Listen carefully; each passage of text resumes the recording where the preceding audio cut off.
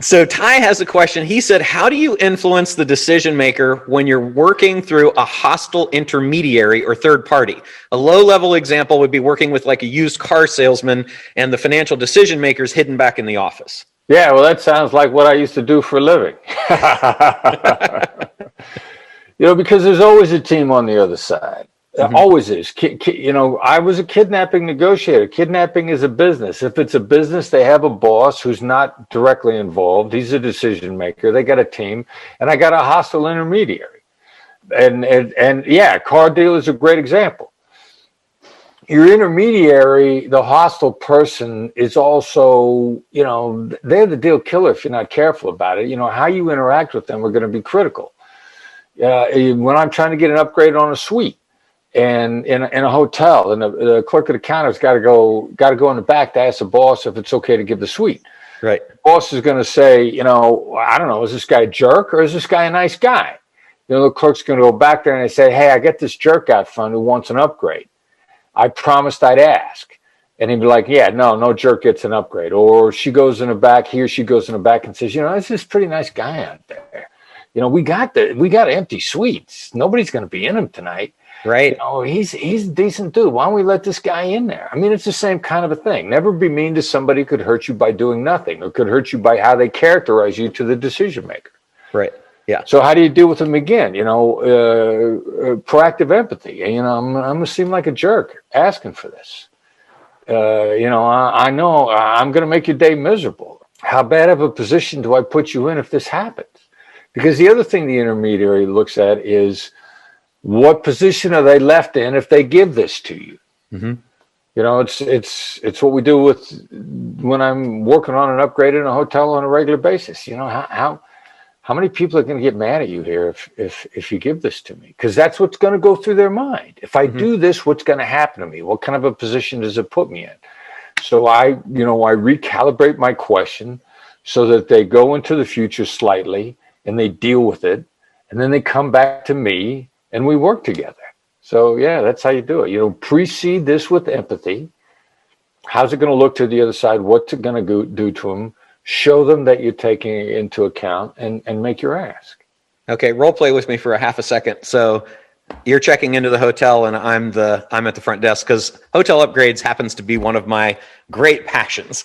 And I'm going to send you, because I think you will really love it, my whole breakdown of how I get upgrades, and I would love to compare notes with you. So I'm at the hotel and you've just arrived and you're looking for an upgrade. Mr. Voss, welcome. I see that you have your reservation here. We have a wonderful king room on the first floor by the elevator. It's a little noisy, but hope you enjoy it. I am getting ready to ruin your day. How is that going to happen? Well, I know I'm just going to seem like a self-centered traveler who just doesn't care about you or anybody else and super entitled, and I think I'm worth more than I ever am if I ask you for something free. Oh, okay. What can I do for you? How can I help you? How many people are going to get mad at you if you give me a free upgrade to a suite? That's great. I love that, because then they're going to check inventory, and very often they don't have to go in the back, but sometimes they do. That's really cool. I always, and this is empathy. And let me take a time out here too. Yeah.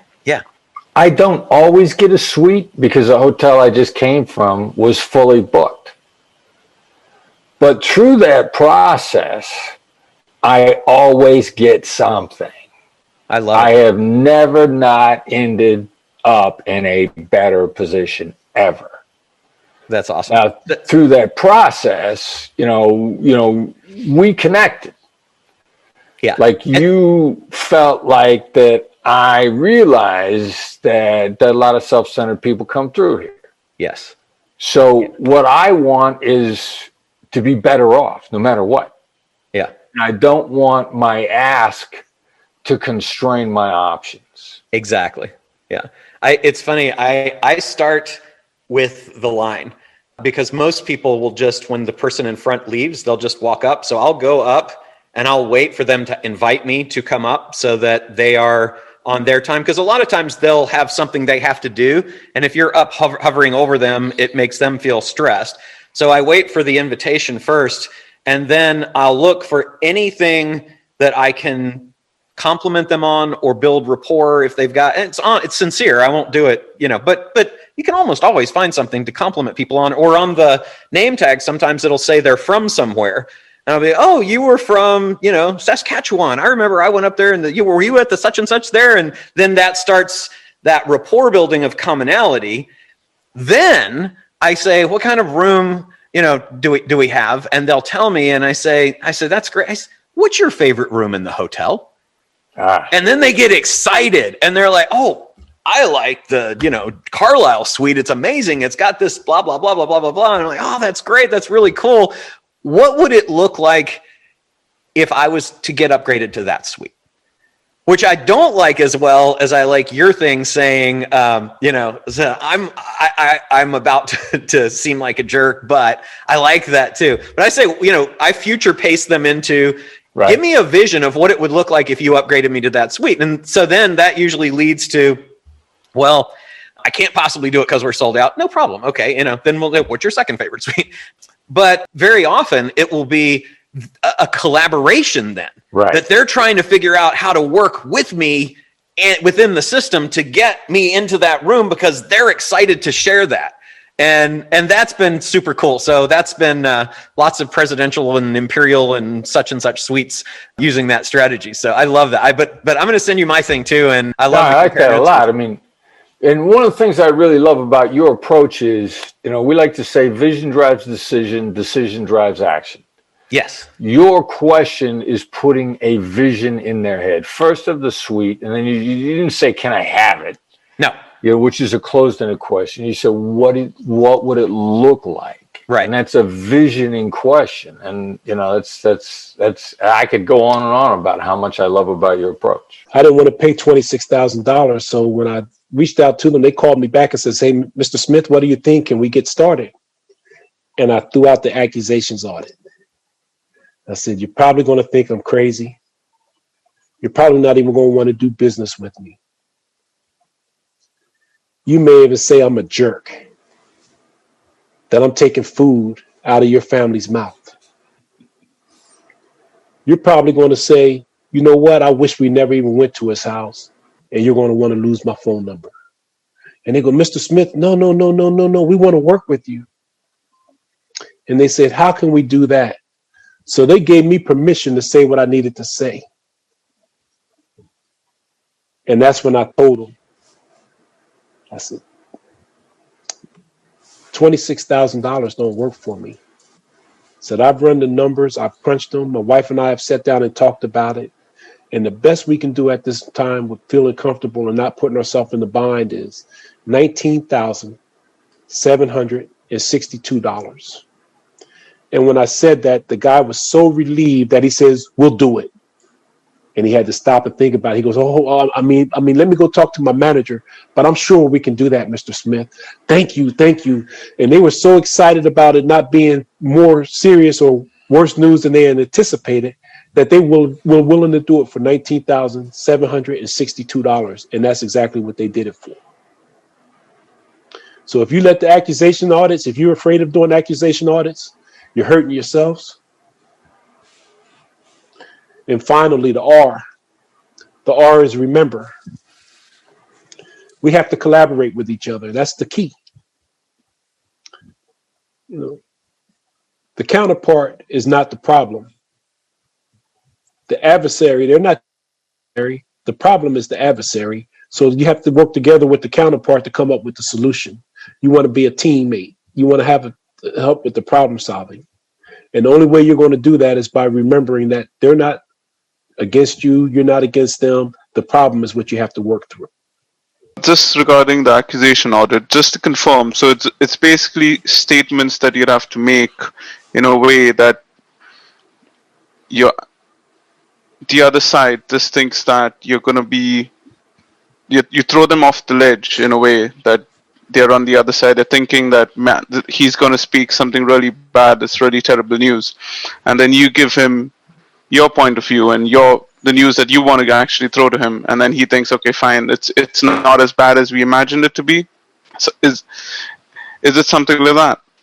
Oh, yeah, that's part of it. That's part of it. When you're going to share bad news, set the bad news up, and it's never going to land as badly as they thought it was.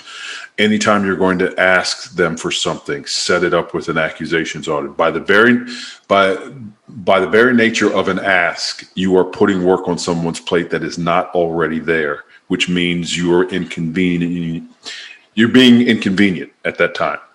And you're causing work for them. That is something that most people don't want. Most people have enough work. They don't need you putting extra work on their plate. So regardless of how small or large the ask is, set it up with an accusations audit.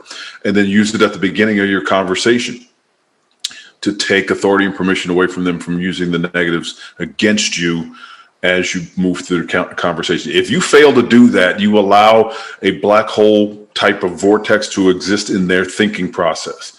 And while you're in a conversation with them, they're not listening. They're thinking about all those negative things that you didn't do anything with. And that's what's going to keep their attention.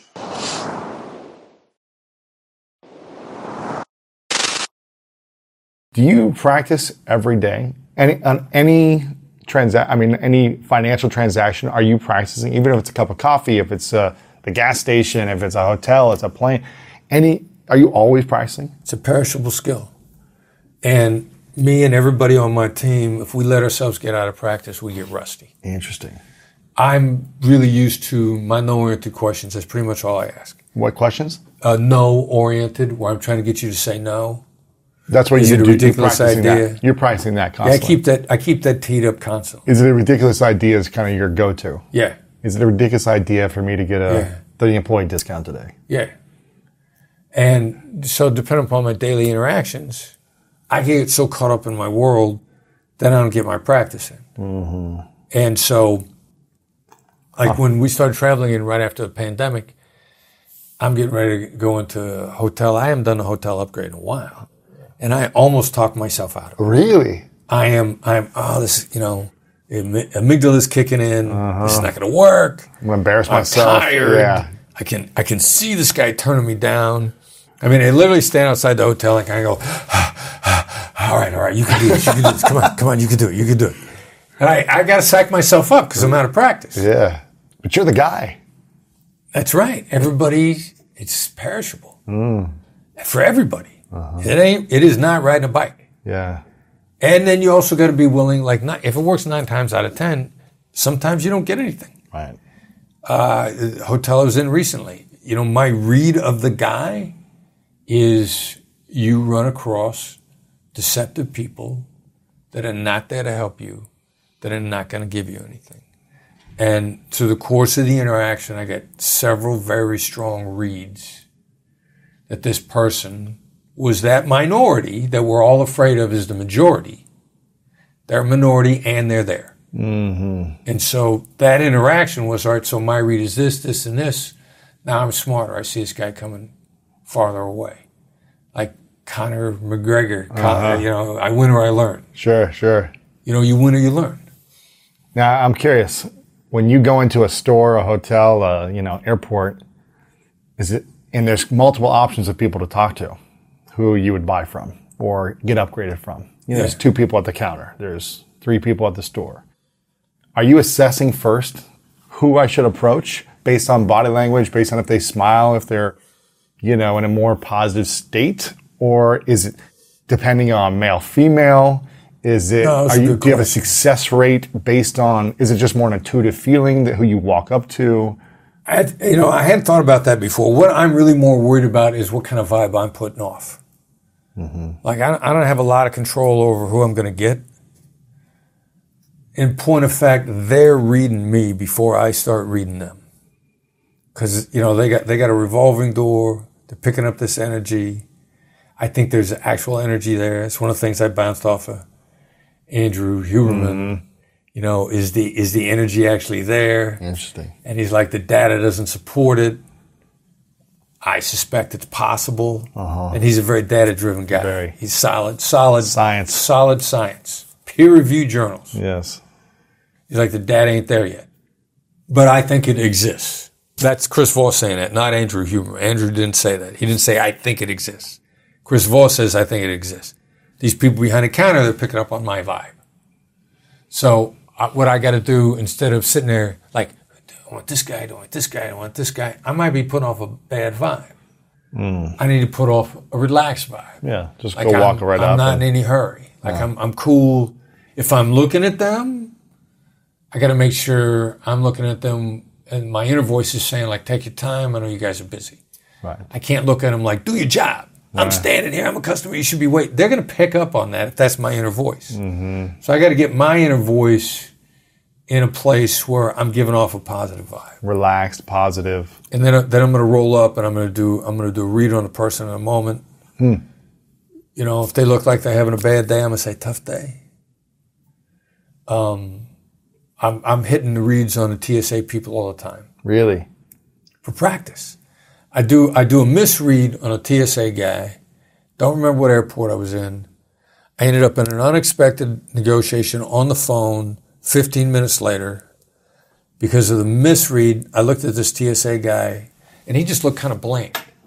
And I said, tough day? And he kind of went, And then I went, just another day, right?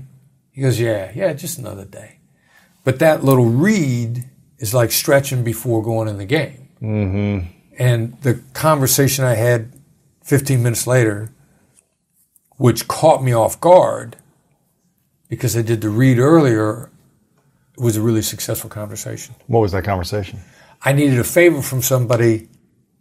What I did, I said, am I offending you if I ask you for this favor? Because I needed him to go out of my way for me.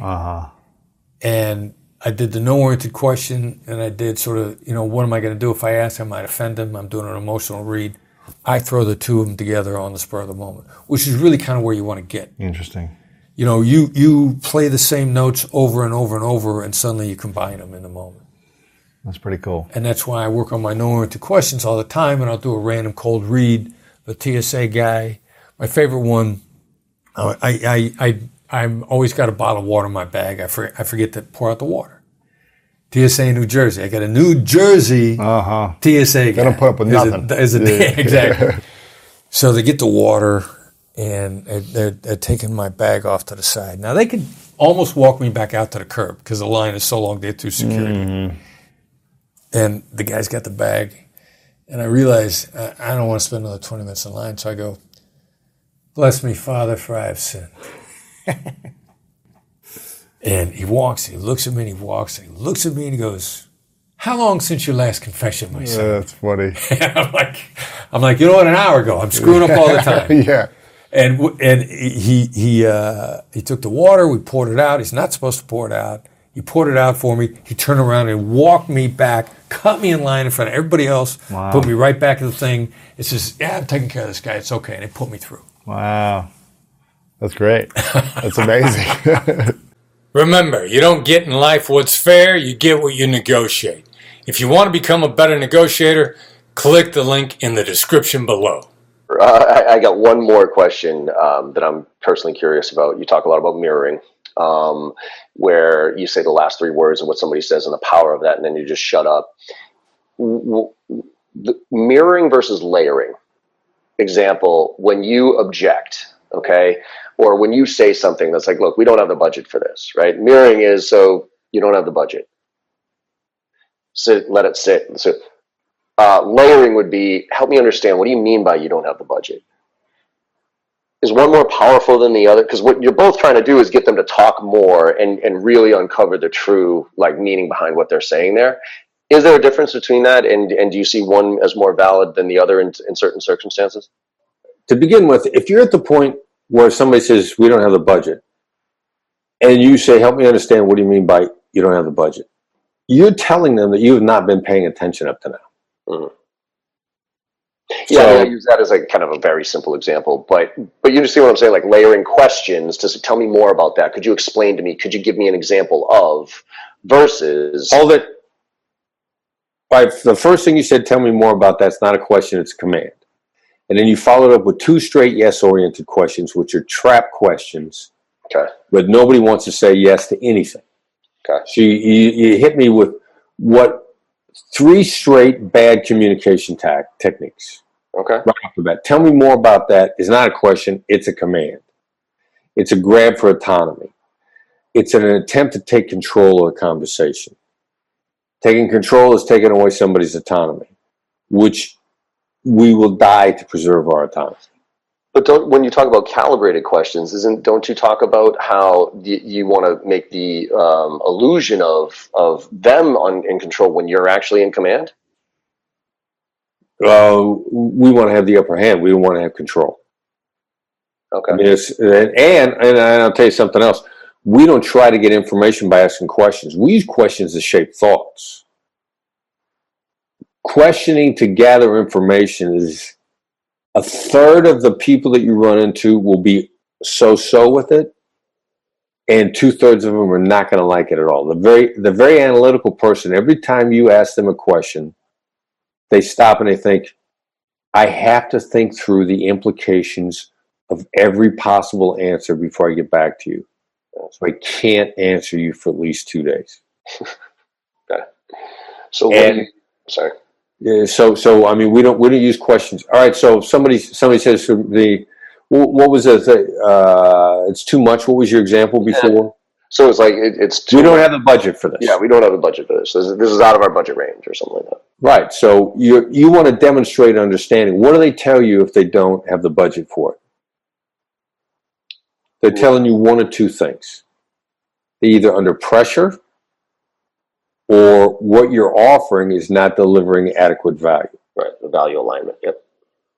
So a demonstration of understanding would be seek first to understand, then be understood. Demonstrate understanding. Sounds like the value is just not there for you. They have just communicated to you very clearly that something's wrong with your proposition. And instead of you demonstrating any understanding of that in any way, shape, or form, instead you want to challenge them as if they weren't listening. Help me understand here. What's not here for you? Which is equivalent of saying, you haven't been paying attention, so I'm going to have to go back over my value proposition again because you're not paying attention. So let me see if I can isolate where you weren't paying attention so I can go back and correct you. I mean, that's what you're communicating when you say, help me understand what about this isn't valuable for you. Okay. And in most cases, a lot of people probably say it in a tone of voice that indicates that you think they're stupid. Yeah. So, but to say, sounds like the value's just not here for you is an indication of understanding, and it's an invitation to fix it. And it's taking responsibility on your side to be responsive to them instead of them being responsive to you. Cool. And what you're searching for is that's right, not you're right. Right? Well, exactly. At some point in time, if somebody's saying you're right to you, they're trying to finish the interaction and go home. You want to go to lunch. It's the same reason why you don't say I understand. Because what's the negative part of me? Like after you tell me, so there's one about summarizing and rephrasing back to you, but then after you tell me something and me saying I understand, what's the danger of that? Well, all right, let's pretend like you actually do understand. Right. But when you say that, they're not clear on what you understand. Mm-hmm. I mean, you're trying to give them the Cliff Notes version of it. I mean, how do they, if you say I understand, how do they know? How do they really know that they got their points across if you don't repeat back to them the points that they in fact got across? Mm-hmm. I mean, since we were kids, we played the telephone game. Tell somebody a secret. By the time you tell 4 other people, the secret's completely changed. I mean, it's nearly impossible to hear somebody's side of things the first time and get it right. So to say I understand, even if you do, chances are, let's say you're the best listener in the world. Chances are you got it 80% right. And you're taking a real risk on a percentage that you got wrong. So I understand that's just too nebulous. You tell me that you understand, I'm not sure I'm getting a warm and fuzzy feeling that you actually do. Gotcha. And in most cases, I understand precedes but here's where you're wrong. Mm-hmm. Is it okay to say, let me make sure I heard you correctly, and then rephrase it back to them? Or is there a better way of summarizing what you heard from them that makes them more open to understand that you really do understand? No, it's not bad at all. I mean, we don't coach people to say it like that. There are other ways of saying it. I mean, let me make sure I heard you correctly is a command. And it's a grab at control again. And it's to take autonomy from the other side. And, I mean, commands just, they just don't sit well with other people. I mean, if you're a frontline salesperson and your CEO sets you down, you might be a little bit slow to say, tell me more about that, or let me make sure I understand. You might want to demonstrate your understanding, or you might change your tone of voice. But we like deference to begin with, which is not to take control. We love deference as an approach because there's great power in deference. I mean, we love deference because everybody loves it. If I'm deferential to you, you're going to give me a lot more opportunity to talk because I'm deferential. You're going to feel like you can stop me at any time. I mean, we love deference. So it's more in the sense of, it seems like that instead of let me make sure I heard this correctly scenario. Yeah, and again, tone of voice is going to make a big difference. Mm-hmm. I mean, you can get away with a lot of bad words with great tone.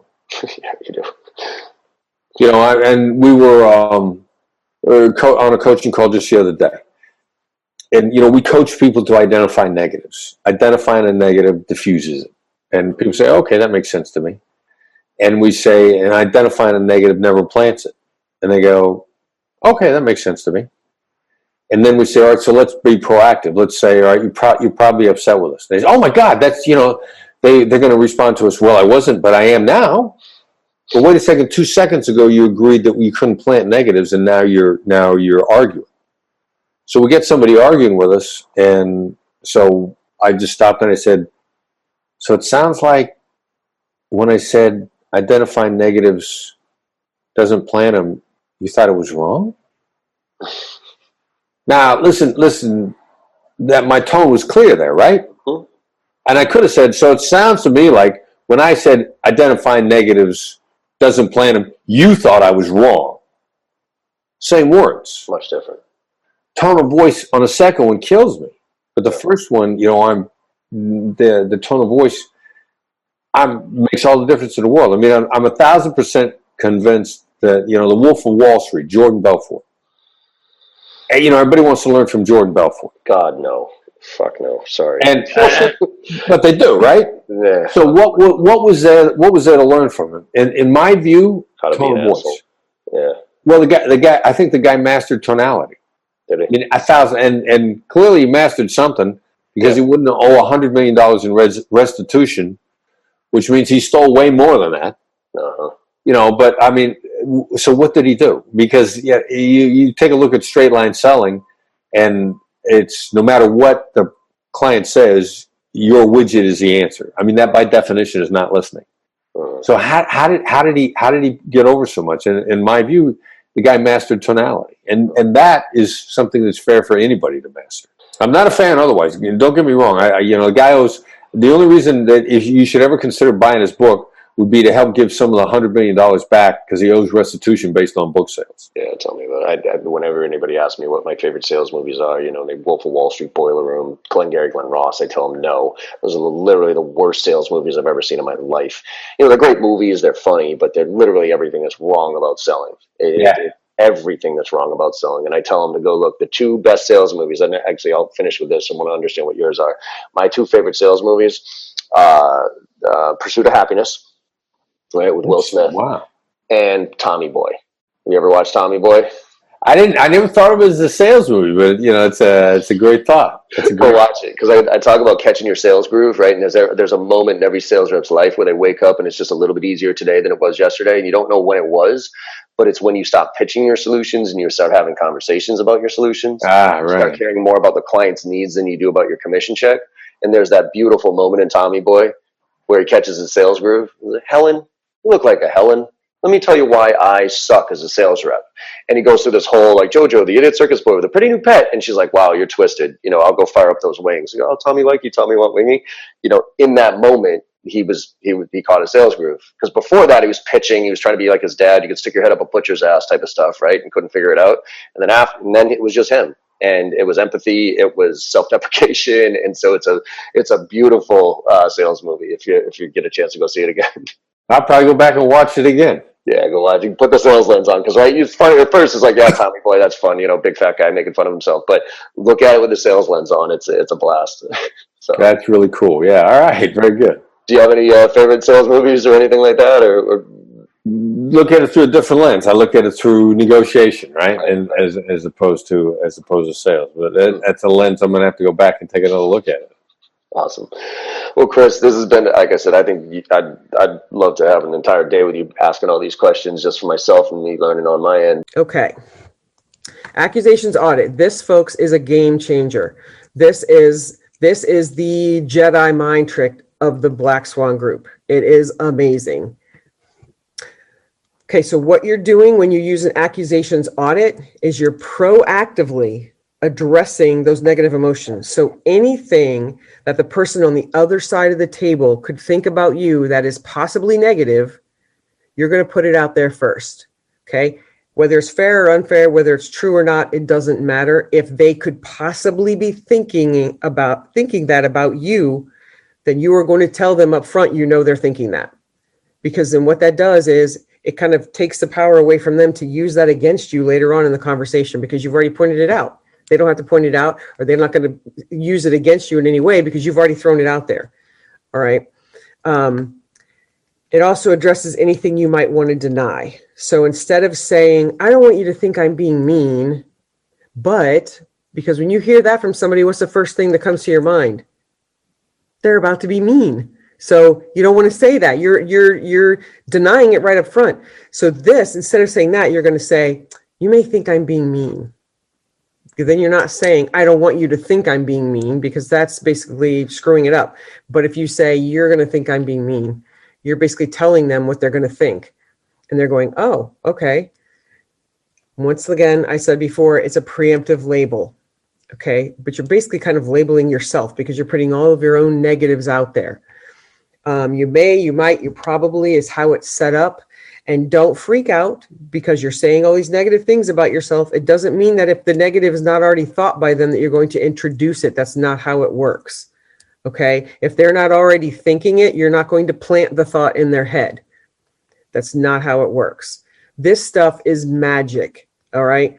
Say you're supposed to pick up something on the way home and you forget to get it. And so you get home and your spouse says, hey, did you get the milk? And you're like, oh. And you're thinking in your head, oh, shit, I forgot the milk. But you're going to say, oh, my gosh, you're going to be so mad at me. You're just going to think I'm the most irresponsible person. You're going to say, I forgot the milk. Well, you already just told them what they were going to think. So you took the ammunition out of your wind out of their sails. They're not going to use that against you now because you already told them that they know. And they're going to go, oh. And they might be disappointed, but they're not going to be like, what's wrong with you? I can't believe you forgot the milk. They're not going to be upset because you already pointed out the negative. Okay? Dave, anything you want to say about that before we? I think you covered it. Awesome. Okay. So what do accusations audits do? They recognize those negatives up front. They keep somebody from using that against you later in the conversation. They also clear that person's mind because you're telling them all the negative things you already know that they think, so they can actually let go of it at that point because you've already pointed it out. So now they're not focused on that anymore. Because of that, it builds trust very quickly because you are demonstrating to the other side how self-aware you are. You know that there are negative things and you are being nice enough to point it out for the other side and mitigate it from their brain.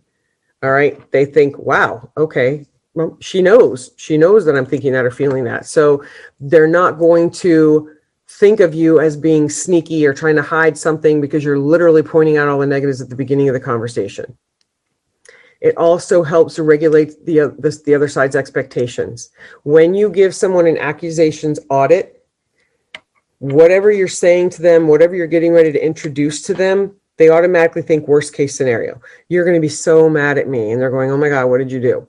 Worst case scenario is coming to mind. You wrecked the car, or you did something horrible, and I'm going to have to be worried about this.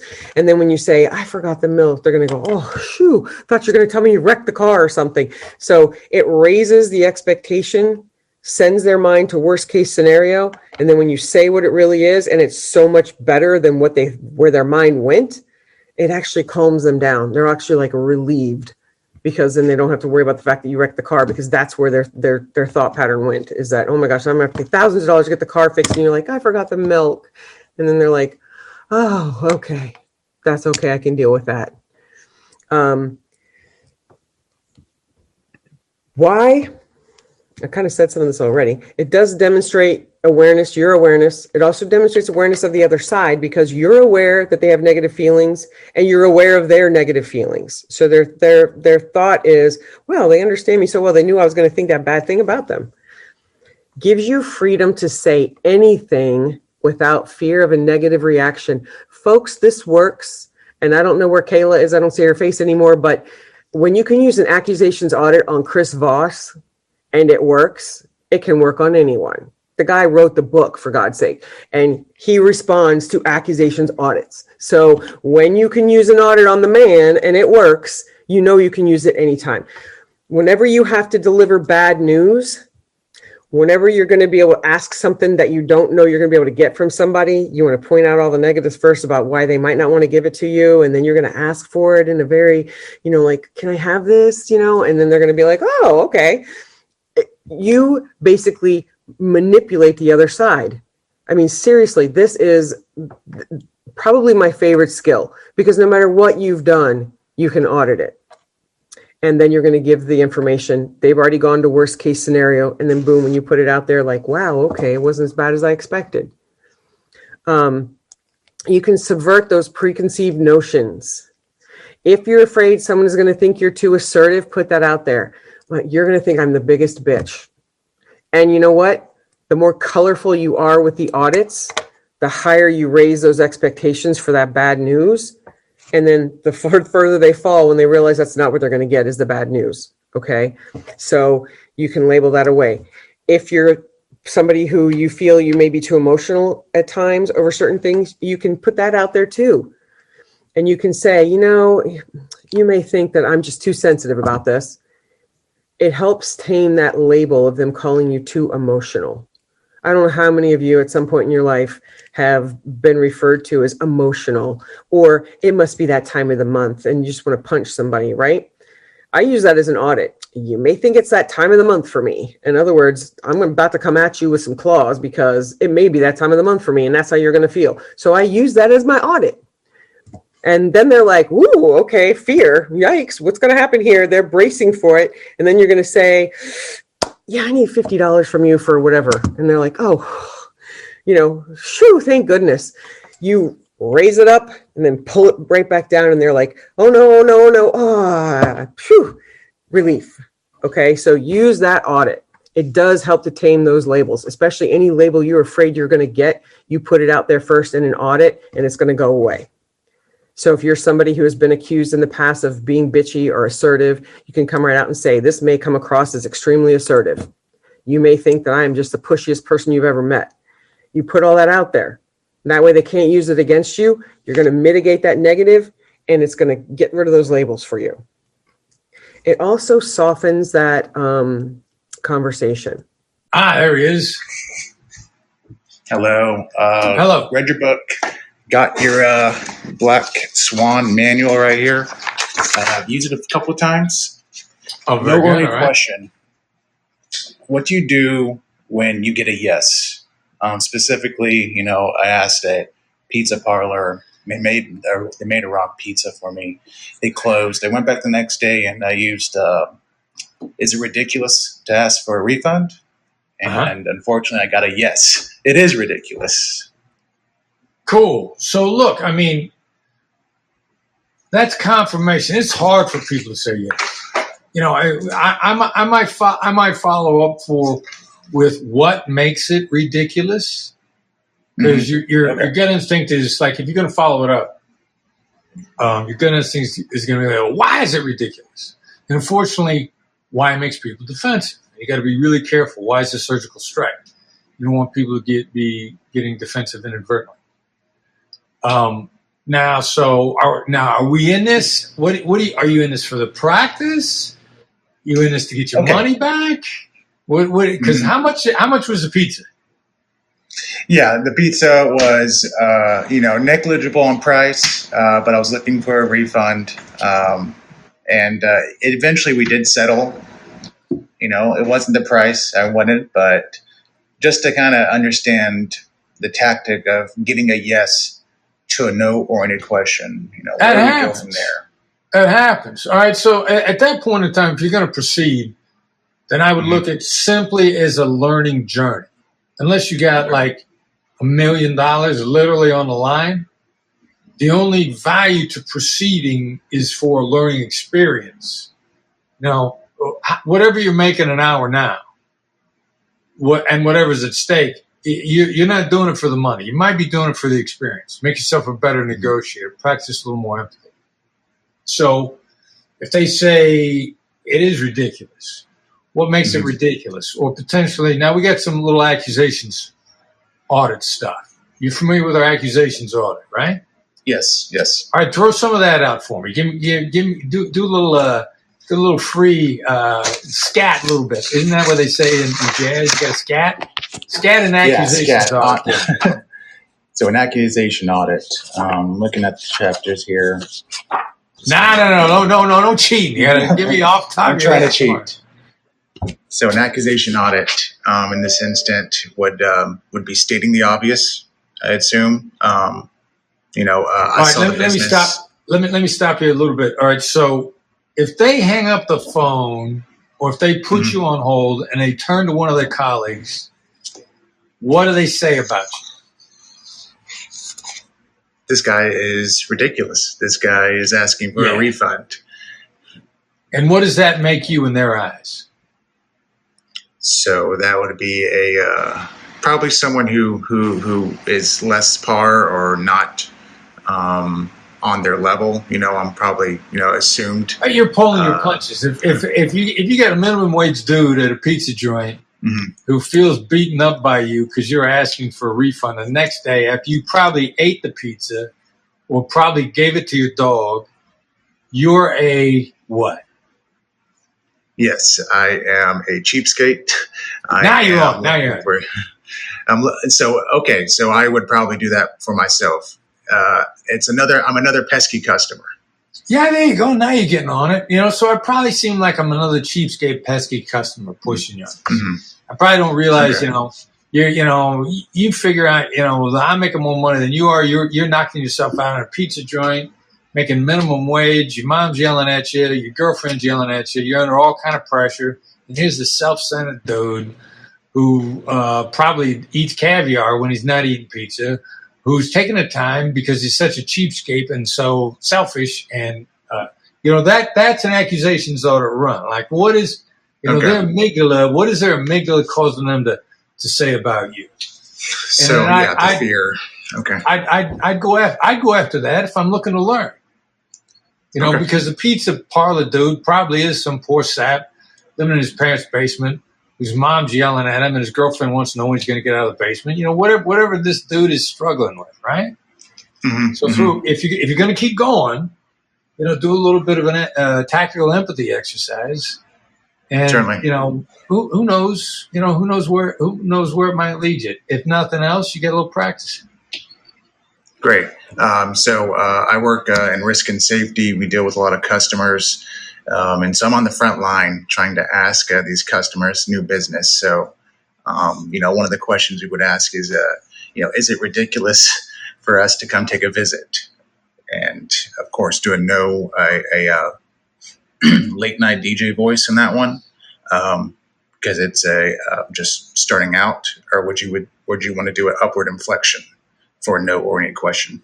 That's a great question, and I also got a follow-up calibrated question for you. But yeah, I do the upward inflection. I go, is it ridiculous for us to come out and take a visit? That's probably how I throw that baby out there.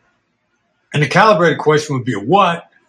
it's a little bit of what I was talking about with Tage before. I think, what stands in the way of us coming out and doing an on-site?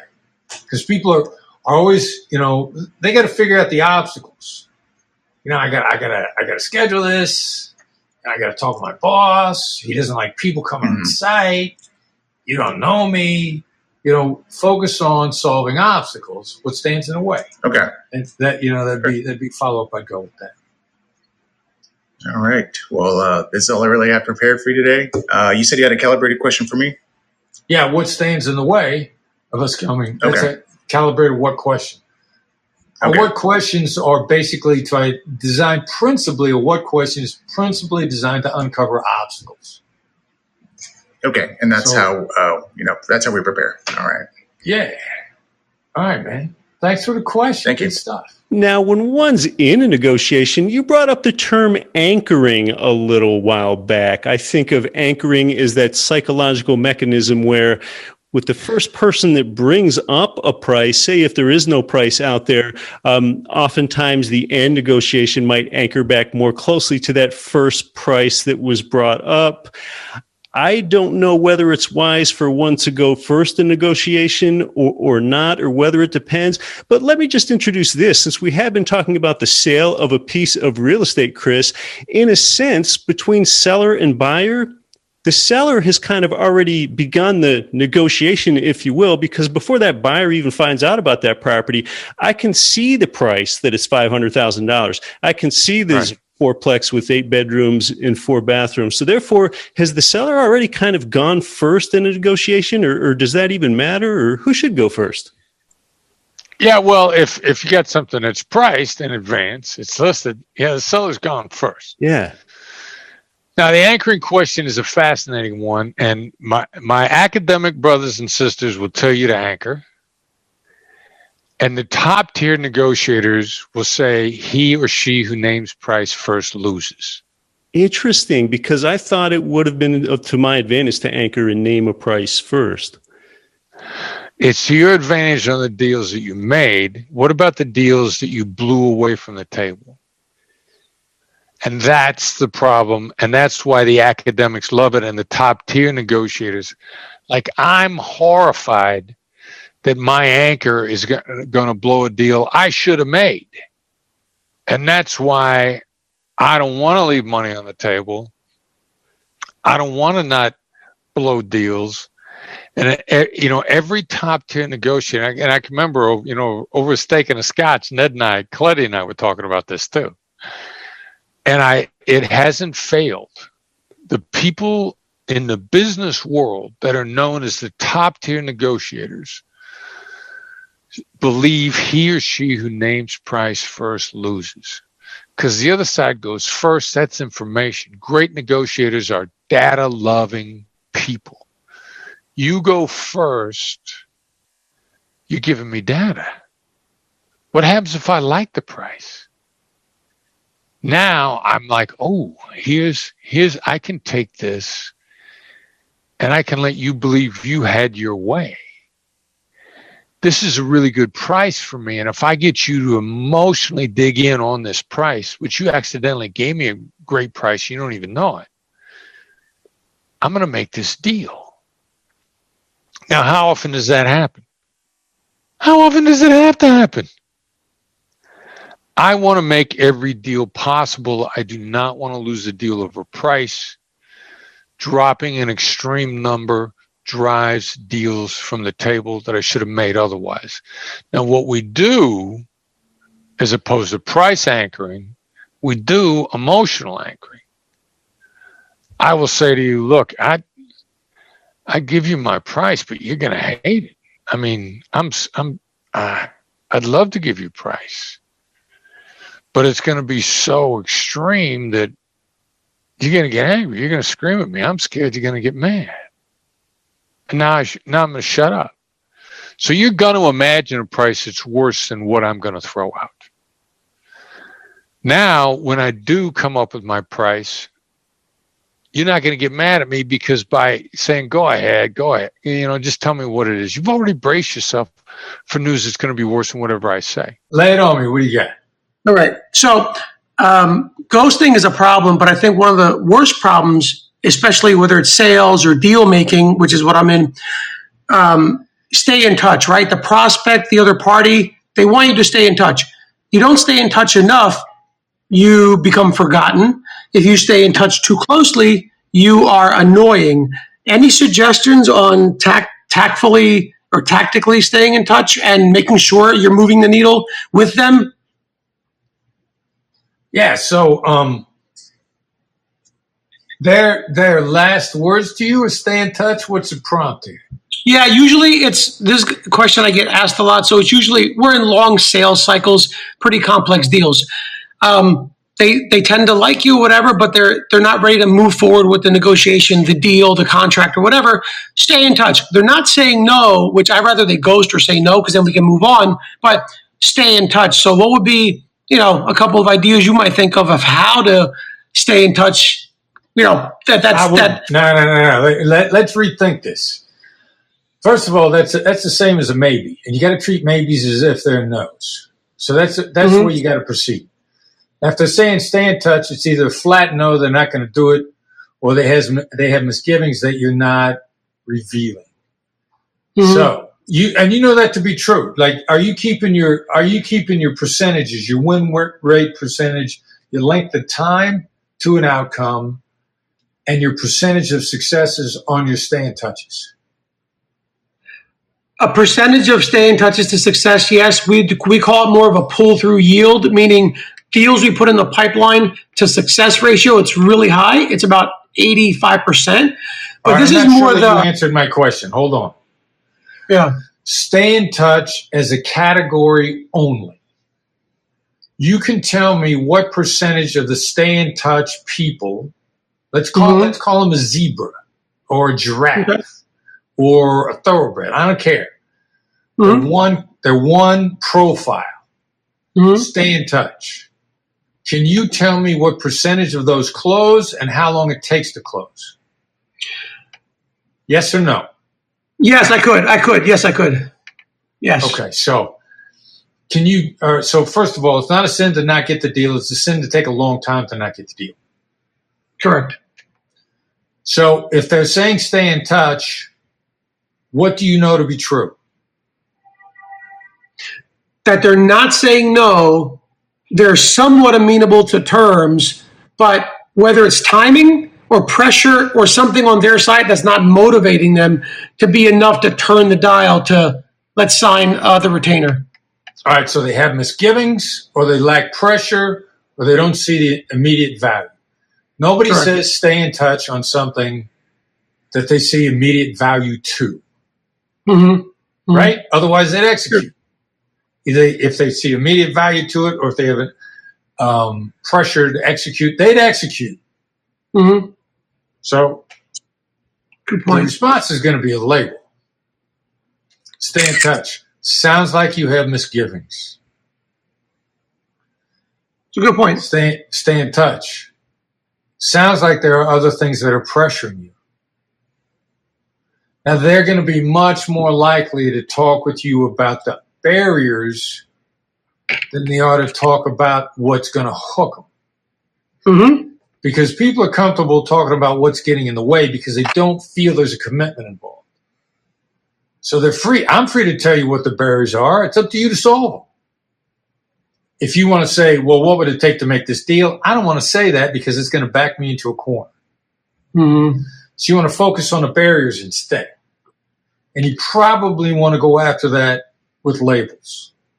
So I would never, and I got to tell you something. Nobody in my business development team goes into stay in touch mode. And a lot of what we've learned will be inspired by similar to Jim Camp Start With No, 2002 book. I worked with Jim. We collaborated over a lot of stuff. Me and his sons. Jim has since deceased. Their whole approach was to get somebody to make a decision, yes or no. But every conversation was designed to make a decision, and stay in touch is to avoid decisions. And it's a maybe, and it's never land, and you cannot monetize maybe. to some degree, you can monetize, we're not making this deal, because then you can move on. So I would never go into stay in touch mode. I get stay in touch. What do you know to be true? You know they don't see the value right now. You know they're being pressured in other areas. You know they have misgivings. You know those things to be true. Mm-hmm. Throw it out with a label, focus in on that. They're going to be much more likely to talk with you. I like the take on that. Very good. I love it. Thank you. You're a rock star, man, but you know. That was a great question. Thank you very much for the question. Thank you. Pleasure. How we can negotiate during these uncertain times so that we can survive in order to pick up the pieces economically when this is all over. You're faced with colleagues, clients, vendors, customers trying to completely pull out of deals because they're scared about what's going on, and consequently, you're trying to hang in there and you're scared about what's going on also. I'm going to give you a 3-step process in order to maximize your chances for success. The Black Swan Group is always here to give you the best chance of success, and here's the steps to the process that'll put you in the best position to not just survive, but to thrive through these times. So we're going to start with what we refer to as tactical empathy, and then we're going to move from that point into an effective pause to let our tactical empathy sink in, and then we're going to be using something that the Black Swan Group calls a thought-shaping question. So we'll start off with what the facts are and how we see it. And I'm going to tell you right now, there's going to be language in this video for mature audiences only, because we're going to use the language that we're using with each other. I had a client call me up on the phone the other day after they'd sent me a text message that said, "This is a total shit show." So that's the way we're going to start this out, because this is the way everybody is viewing this situation, a total shit show. Start out by saying, "This is a total shit show. I know you are scared to death. You guys are desperate. You're scared this whole thing is going to get out of control, and it's going to destroy you and your company." Ladies and gentlemen, that is what people are feeling on the other side. The best way to drive a stake through the heart of any fear is to just simply call it out. Even call it out, overdo it. If you're not laying it on thick, you're not laying it on thick enough. You've got to drive a stake through the heart of these fears, and you do it in a fearless manner. Again, this is how this goes. This is a total shit show. You guys are desperate. You're scared this whole thing is going to get out of control, and it's going to destroy you and your company. Now notice when I said this, I didn't put in, "We're scared too." When the other side is scared, they're not worried about whether or not you're scared. They're caught up in their own fears. And we're not going to use "we" as a disguise when we need to be using the word "you." Tactical empathy is a recognition of how the other side is actually feeling and the articulation of it. It's about them and it ain't about you. And this is not the time to be dropping "we's" in the middle of it when you need to be connecting with them by saying "you." Now, the next thing you're going to do after this is you're going to go silent. Good use of tactical empathy has got to sink in, and you can't be stepping on it with coming up with "but," this is how we're going to deal with it, or "but," any of this "but" nonsense. Believe me, as Brandon Voss, the president of the Black Swan Group, likes to say, nobody wants you to put your butt in their face. So anytime you're about to use the word "but" is the perfect time to go dead silent. You need to let your tactical empathy sink in. So go dead silent, and if you have to, start counting 1,000s to yourself silently. 1 1,000, 2 1,000, whatever it takes. You have to stay silent and let them make the next move. Now, they're either going to give you an indicator that they want to hear what you have to say, or they're going to express some more of their own fears, which means you haven't expressed it enough for them, and it's the time to paraphrase what they say, or even expand on how they feel about it. Or if they've gone completely silent on you, that means you're on the right track, you just haven't gone far enough. And if you're on the right track and you haven't gone far enough, when they're silent, the next thing you got to do is say, "And I haven't even expressed as bad as it is. Probably feels much worse to you than what I've said." This is a recognition of the dynamic that's taking place in a moment. You've got to clear somebody's fears out before you move on. Otherwise, they're going to continue to have all their judgment and everything that they say clouded with fear. You're also not explaining the situation to them. Ronald Reagan said a long time ago, if you're explaining, you're losing. And believe me, if you're trying to explain something to someone, you are losing. Now, deference, of course, is the key to all this. And the late night FM DJ voice. We're not using an urging voice. We're not using an exciting voice. It's a late night FM DJ voice of understanding and confidence. Now we move into the third and final phase. We're going to shape their thinking with a great how question. Now, as you know, our how questions are what we refer to as calibrated questions, and we ask questions not to get answers but to shape thoughts. So this is a how question designed to be a thought-shaping question. How do we work our way through this so that we don't destroy each other and we put ourselves in a position to pick up the pieces and work together when this is over? Now what we've done here is we've opened up with a how question in a deferential way to trigger what Daniel Kahneman would call slow thinking. This is slow, in-depth thinking, stop you in your tracks thinking, and it also makes the other side feel safe and secure. It's deferential. People love to be asked how. They don't realize that you've helped them make a complete mental shift here because they feel safe and in control by the how question. And then we've added in the visions of the inevitable future. The inevitable future is we're going to have to pick up the pieces after this is over. This video is about labels, the ultimate negotiation tool. Sometimes we think of it as the ultimate MacGyver tool. What makes it a MacGyver tool? Well, a MacGyver tool is really simple and incredibly effective, ridiculously effective. To do your labels right, you got to keep them simple. Stick to the format. It seems like, it sounds like, it looks like. You seem, you sound, you look. We have a great negotiator that loves to say it feels like. Stick to that simple format. We're intentionally leaving the word I out. I is a thought interrupter, a pattern interrupter. When you use the word I, it draws attention to yourself. It interrupts the other side's thinking, and you're using labels to gather information. We know from negotiation that you add this to gather information. The crazy thing is, asking questions is not always the best way to gather information. Labels work well more of the time than asking questions do. Labels trigger stream of consciousness reactions. You might say to somebody, "What are you thinking about this?" You might label them instead and say, "Seems like you're giving this a lot of thought." Or, "It seems like you're thinking about something here." Or, "It seems like you saw some things you like." Either one of those is going to trigger a much more unvarnished flow of thoughts from the other side. One of the people who's really learned this stuff and is doing a great job of applying this in the real estate area calls it unlocking the floodgates of truth talk. Happens to be a woman that's applying this and seeing the insights, and not the least bit surprising because women have a tendency to pick this stuff up faster than men do. That doesn't mean men can't be great at it also, just that for whatever reason women seem to get a head start on understanding this and applying it really quickly. This is emotional intelligence-based negotiation. One of the crazy things about this is that when Brandon and I brought these hostage negotiation techniques out of hostage negotiation into the business world, we didn't think labels were that big of a deal. I can tell you now that we both use them so much that we can work our way entirely through a negotiation only using labels.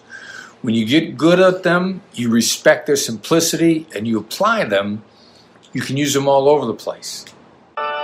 One of the main things that makes labels incredibly versatile is the fact that all three types like them a lot. We've done a lot of polling. We've got a lot of reason to believe that the world pretty much breaks up into three types: assertives, analysts, and accommodators, across the board, regardless of gender or ethnicity. We probably polled at least 2,000 people in this regard. We got a fair amount of data. And in polling all these people, and in different classes we've taught, we frequently run exercises where we ask them, of the 9 negotiation skills, which skills would you most prefer your counterpart use with you in order to make a great deal with you? All three types pick labels as number 1 or number 2. So while you're still trying to get a feel for the other side and draw a bead on what type they are, labels will always be your highest percentage shot at the very beginning when you're proceeding. And then if you find out that they resonate really well with labels, you just simply stick to them. It's your safest bet, and the way you go from being barely good enough to get by to being a superstar is just by increasing your odds a little bit at a time. Labels increase your odds. Get good at them. Practice them simply. Practice every day. Get your reps in, and they will serve you well.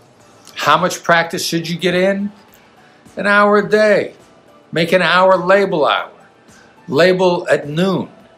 Label over lunch. Label from 7 to 8 every day, whatever time it is.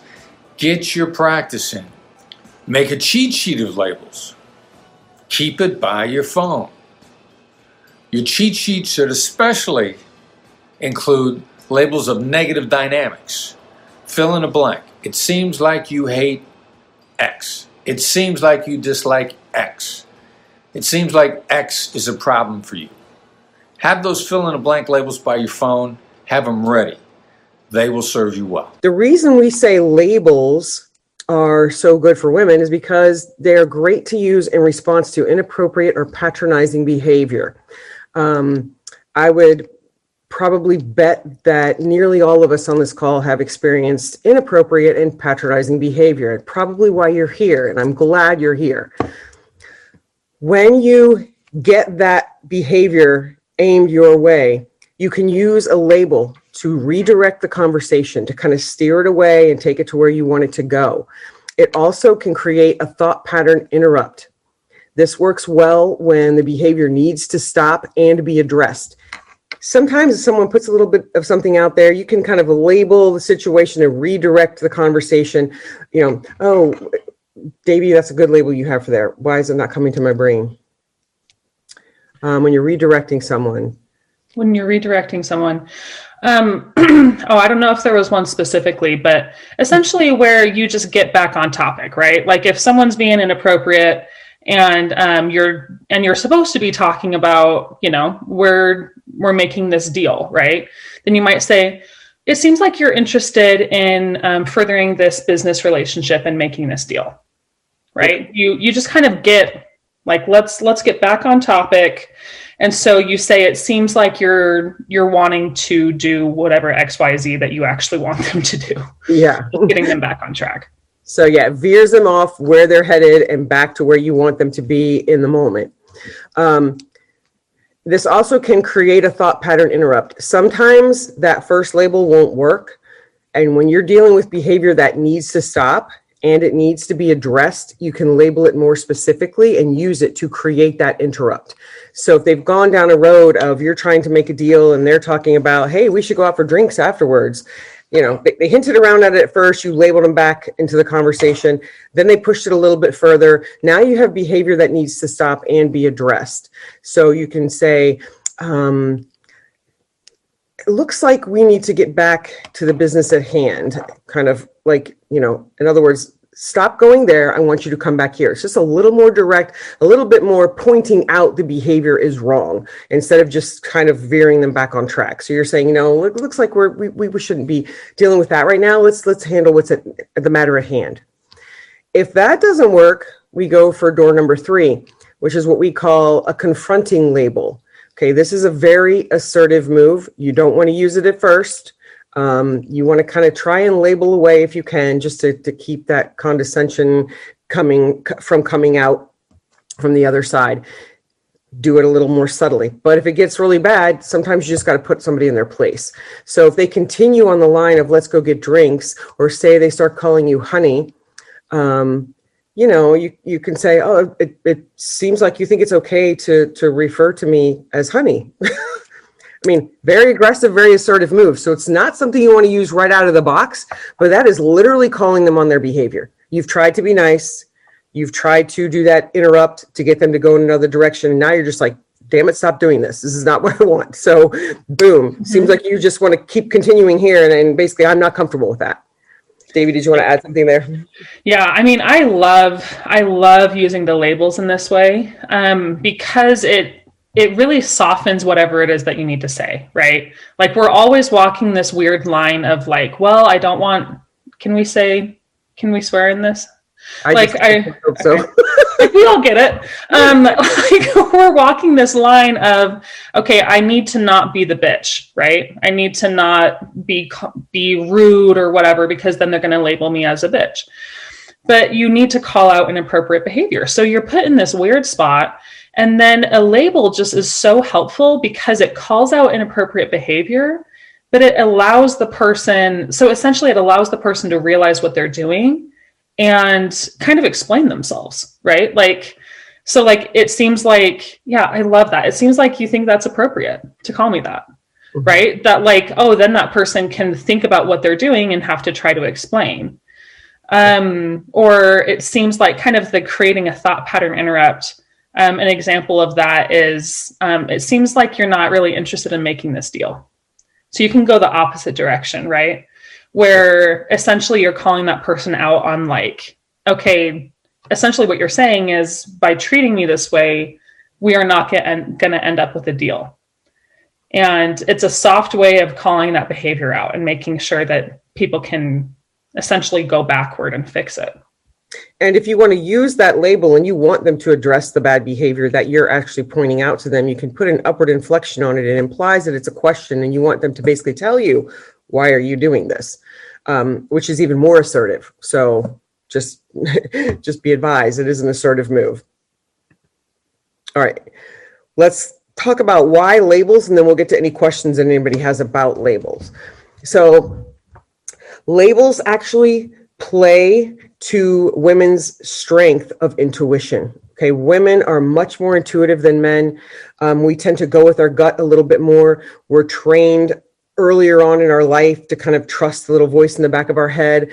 Men aren't really taught that as they're growing up, as women are. You know, women are taught to be cautious and all that. So we have, and I think it's kind of crap that we have to learn that stuff, but in a way it helps us out because we do have better intuition. And when it comes to using the black swan skills, we are actually better at it. I'm just going to go there, just say we're just better at it. We don't have to try as hard to do things like come up with underlying dynamics for a deep label, because we're very good at picking up on underlying dynamics. Women, I think, in an everyday conversation, are much better at picking up what's not being said. Okay, we're much better at kind of putting the pieces together and saying, well, wait a minute, you're saying this, but you're also saying this, so this is really what you mean. Men don't do that as well. Okay, they really don't. Labels allow us to kind of deep dive into someone's psyche without it feeling intrusive to them. And that's essentially what you want to be doing when you use a label anyway. We don't necessarily say it that way, because if we say it that way in the normal training that we do for Black Swan, and it's not directed distinctly at women, men lose their minds over this. Psyche, feeling intrusive. What is that all about? Women understand these terms. So this is why we use these terms with you, okay?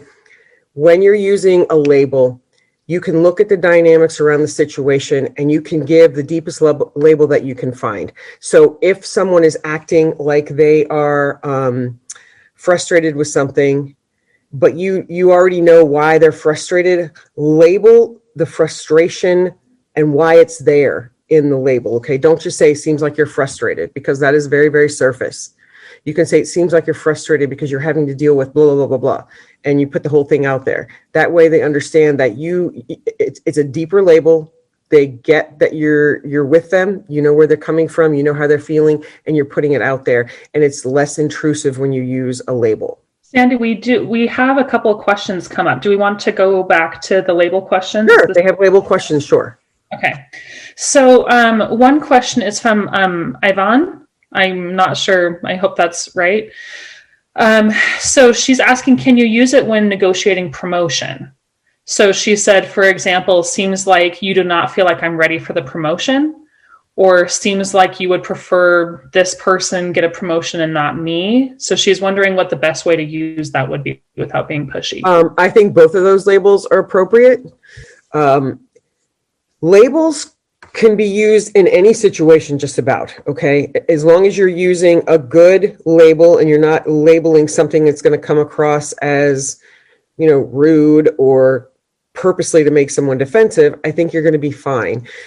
every personality type, every negotiator personality type responds well to labels. Okay. All three of the types, accommodator, assertive, analyst, all of them like labels. So no matter who you're dealing with on the other side of the table, a label will be fine. Just monitor your tone of voice. Make sure you put it out there very, matter of factly, especially with what was the first label again? Seems like, let's see. Seems like you do not feel like I'm ready for the promotion. Right. So soften that up just a hair and say, seems like there may be a feeling that I'm not ready for this promotion. That way you're not singling out that one person that you're talking to. And instead of saying, it seems like you don't feel like I'm ready for this, it seems like there may be a feeling that I'm not ready for this. That way you're not pointing specifically at that person. Mm-hmm. Yeah. And I would just, if I can add something real quick, Sandy.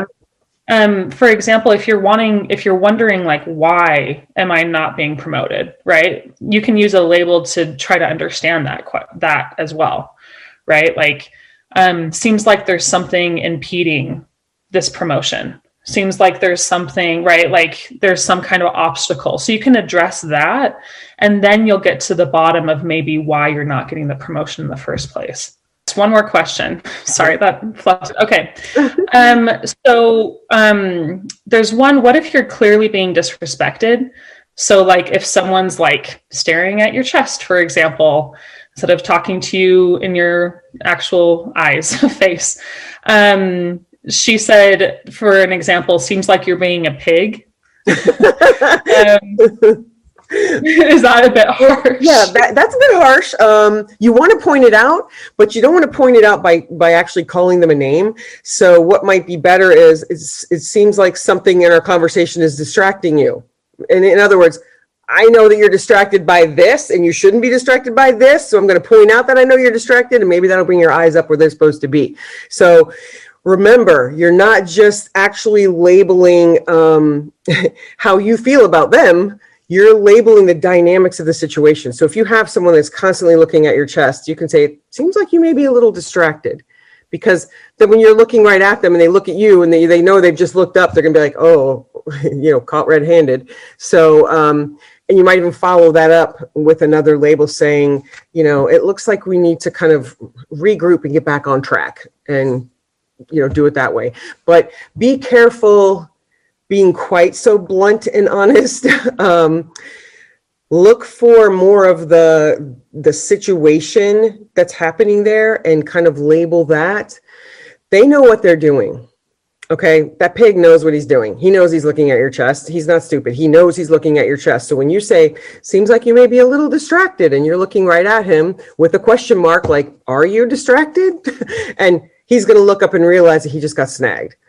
Okay, so you want to point it out, but you don't want to, and this is the problem that some women face. When you speak up for yourself, you're automatically categorized as an assertive bitch. And you shouldn't be. So using the labels in a more subtle way will break away from that. And keep in mind, using labels is cumulative. In other words, it's not a one and done skill. Sometimes you have to do it 3 or 4 times to get an idea across. But if you stay in the proper mindset, if you stay curious about why are they acting the way they're acting, and it may be because they're a pig, but you don't necessarily want to point the finger at that right away. They're that way because that's the way they feel like they can act somehow or another through their life. Somewhere someone has given them the permission and told them that it's okay to do that. You don't have to put up with that. You can call them on that. You can say, seems like you're finding something else more fascinating. And I mean, look down like you know where they're looking, and you don't have to point out and say, stop looking at my breast, and be obvious about it. But you can basically put out there, it seems like you're too busy focusing somewhere else. Looks like we need to refocus on what we're doing, and just be a little more subtle about it. Do it with a smile on your face. Stay in that accommodator voice, because then it's not threatening to them, and you're not going, seems like you're too busy looking at my breast, because then they're going to get defensive. And when they get defensive, you're automatically a bitch in their eyes, even when you've done absolutely nothing wrong. So the way go ahead. Sorry, No, go ahead. No, yeah. I mean, to that point where It's like, okay, I hate the idea that like we always have to be smiling or whatever, right? Ultimately, it's just when you're attacking someone. So if like you're essentially calling that person a name, it's just always going to be counterproductive. Does that person deserve it? Sure. That's not what we're talking about, right? Of course they do. But the problem is, it's like if I want to have a working relationship with this person, if it's going to be more beneficial for me in the long run, which most of the time it is, then I need to understand how to actually make this productive. And so calling out behavior rather than name calling is going to be the more productive route. Absolutely. And then Dion had a question, which is, how is it bad to come across as bitchy? Bitchy, I'm not going to say that it's never okay to be bitchy, because I mean, I'm bitchy a lot. I'm just going to be honest with you. It just has to be done in an appropriate place, in an appropriate way. And when you're in a business negotiation situation or dealing with something at work, you can regulate yourself. You can control yourself and how you act and what you say. You cannot control the other side and what they do.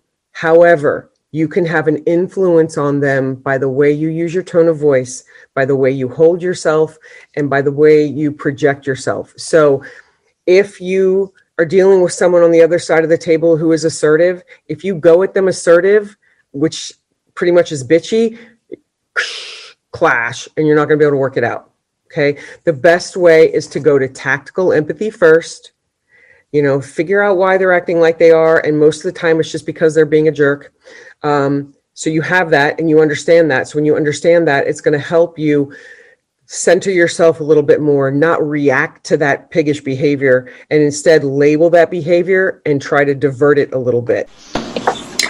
Absolutely. And speaking of the negotiation 9, how are asking labels more effective than direct questions in real estate? That's a great question. So an asking label in the Black Swan Group, an asking label is essentially picking out the emotion, the dynamic, and verbalizing it. It's using your intuition. And in real estate, and this kind of connects to the unfortunate problem that we have in this industry of getting to yes, where everybody wants yes. So we all just strive for yes. If we do that 2 millimeter shift and we instead look for the dynamic and identify it and articulate it and ask, we'll get so much more information back. So if I ask my client, or the other agent on the other side, is a 30-day close okay for you? That's quick. I'm triaging. I just need to know. I need to get to the yes. Is this going to make the deal?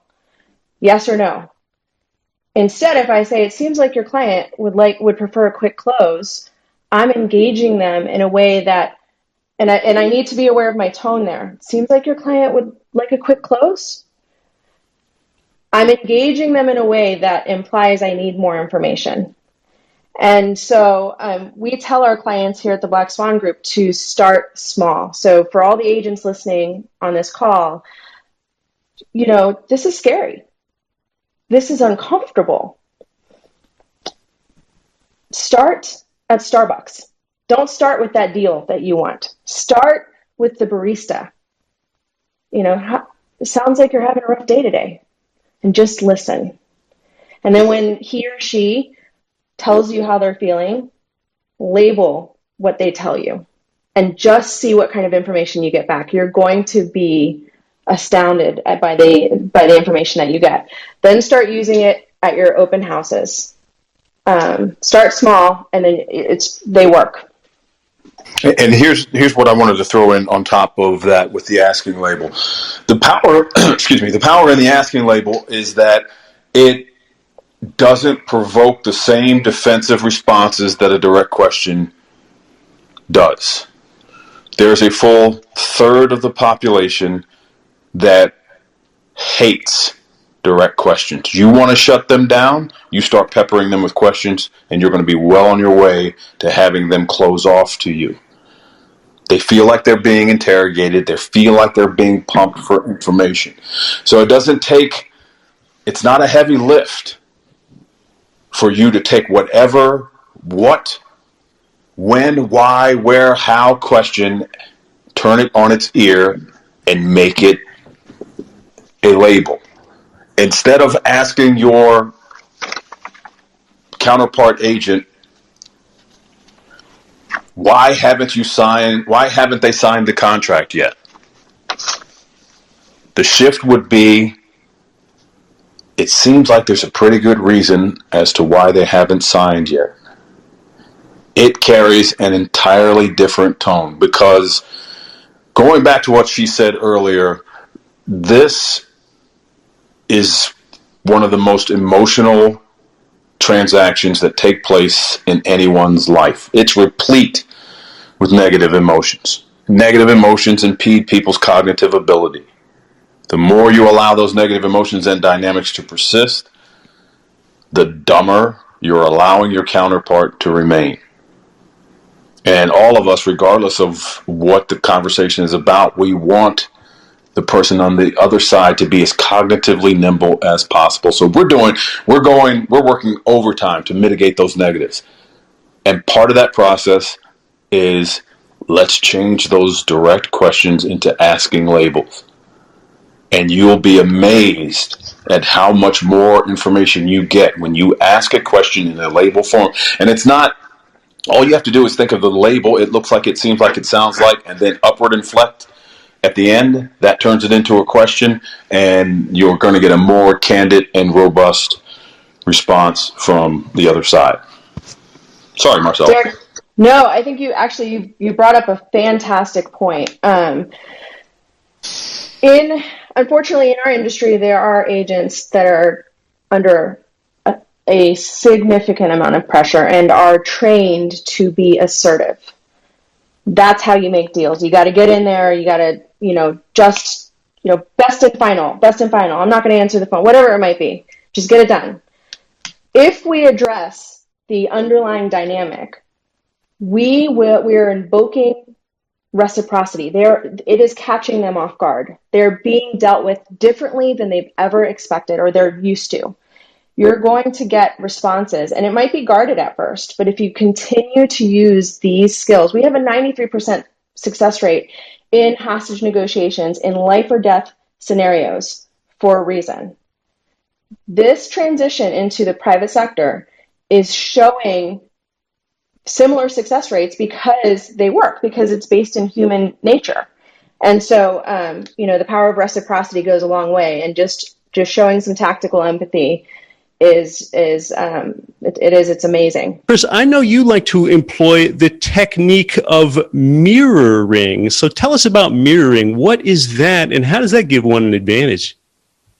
Yeah, the hostage negotiators mirror, the business negotiators mirror, the black swan negotiators mirror. It's not the body language thing that everybody's familiar with. It's not they put their hand to their chin, you put your hand to their chin. They lean to the left, you lean to the left. It's not that body language nonsense. It's a repetition of 1 to 3-ish words. You teach yourself the skill repeating the last 1 to 3 words of what they just said. When you have done that enough times, then you move it around. You get surgical with your mirror. You mirror what you want to hear more about. It's a great skill that does 2 things simultaneously. It gets the other side talking. Gets them to expand. It's much better than what did you mean by that? Much better. You get a much cleaner download of their actual thoughts. It's also a great skill when you are caught off guard. Like they just said something that just doesn't make sense that your brain has just stopped. If you practice the mirror, it's a great way to buy yourself a whole bunch of time to get your feet back under you. The other side doesn't know you did it because they feel like you're really listening and they want to talk some more. The funny thing about the mirror that I have found really interesting is the few people that are both high IQ and high EQ, and I'm not high IQ. And EQ is learnable. I believe, I worked very hard at my EQ. But the natural born high IQ, high EQ people love mirrors. I think it's because it's so simple. And it's so effective. And that type of person loves simplicity and effectiveness combined into one. And I've seen consistently the smartest negotiators, very high IQ people love to mirror all the time, which I get a kick out of because, I just do it because I was taught that it worked. Wasn't that quickly attracted to it till I see really smart people. So I pretend I'm really smart by doing it. All right, so we're talking about EQ, emotional intelligence, and the technique of mirroring that you use in negotiation. So, for example, if you've got the $500,000 fourplex building you're looking to sell, I want to buy it, say I'm interested in price, I might try to break you down and say something like, well, it looks like the roof only has 5 years of life expectancy left on it. What would you say? All right, so I'm selling, and you're questioning the roof, and you want me to mirror? Yeah.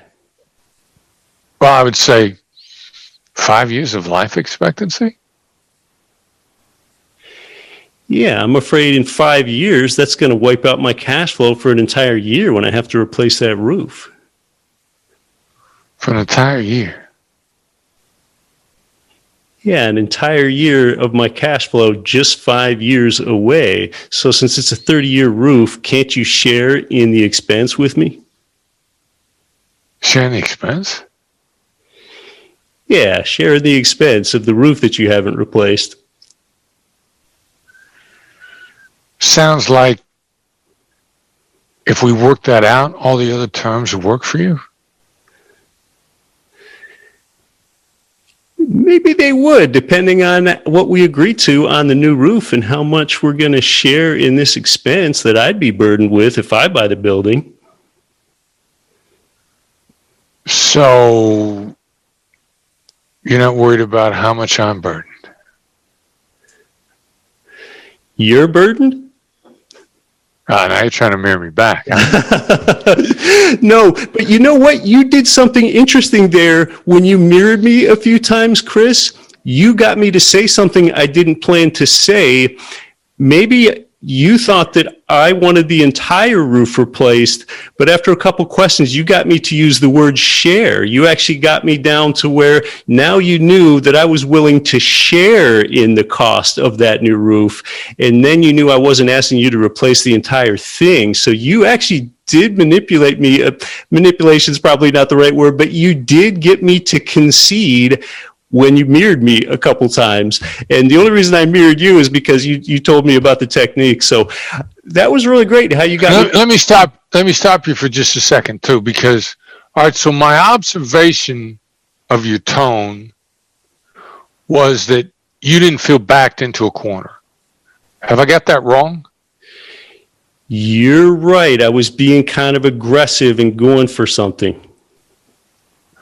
What I was trying to do is, see, the dynamic was we got into a sharing conversation without counteroffers, without argument, without anybody getting upset. I'm creating a collaborative environment here so that I can get you into this idea without you feeling like you got backed into a corner or drug into it. That's what I'm really trying to do. I'm trying to expand the conversation. What we would have seen before was bargaining, offer, counteroffer, accusations, all this kind of stuff, meet in the middle, also the nonsense. I'm trying to take the conversation into an area that's collaborative, but you not feeling backed into the corner. Because if I cause you to feel backed into a corner by taking you there, even if I come out on top, quote, on top in this point, you're going to want to get me back elsewhere. And the fear of loss that you talked about before, we got to get people back at least at a 2-to-1 rate of return to feel even. Danny Kahneman, Nobel Prize winner, behavioral economics, prospect theory, lost things twice as much as an equivalent gain. So if I get you to make a $5,000 concession, you're not going to feel whole until you've gotten me for 10 someplace else on the 2-to-1 feeling of loss. Interesting. That's the hard part about bargaining and conceding was because we're human beings, it will never feel equitable. And it causes a downward spiral. I want to stay out of that. I don't want to go there. I don't want to trigger enough that's going to get triggered by accident. If we got to get into a back and forth exchange, now I got to worry about how much resentment am I going to trigger, or you're going to pay me back, which is maybe you don't pay me back on price. Maybe on something comes up in an inspection nobody foresaw. Maybe something's wrong with the property nobody foresaw. Maybe, no real estate transaction, just because you got a signed contract, does that mean you're going to close? Anybody that's been in real estate longer than 5 minutes know that there's a signed agreement to close is a journey. There are is an odyssey in there every time. Inspections, appraisals, sure. Right. So, I mean, the beginning of the journey is a signed contract. I gotta watch the resentment that gets triggered. Just get to the signed contract, because boy, if you feel stung, you got to double down on me. And that's why we've all heard of deals, $500,000 deal that goes down in flames over $1,500 inspection. Right. How stupid is that? Oh yeah, that makes no economic sense. A $500,000 home doesn't sell because they're in an argument about the $500 refrigerator or something, and then people want to save face, right? People want to save face. Saving face is a big deal in a negotiation. Yeah. Even if someone loses more money, as long as they save face, it seems like people with a high ego will be more happy with that if they just save face, even if they lose money. That's exactly right. I don't want to go there. I don't want to lose a deal because I hurt your feelings. Right. That's just silly. So let me do everything I could possibly do to preserve your feelings of integrity and autonomy, because I know problems are coming after we get the signed deal. How many, nothing goes through clean from sign to close. Nothing. So if I know problems are coming, why don't I do everything I can to prepare for them?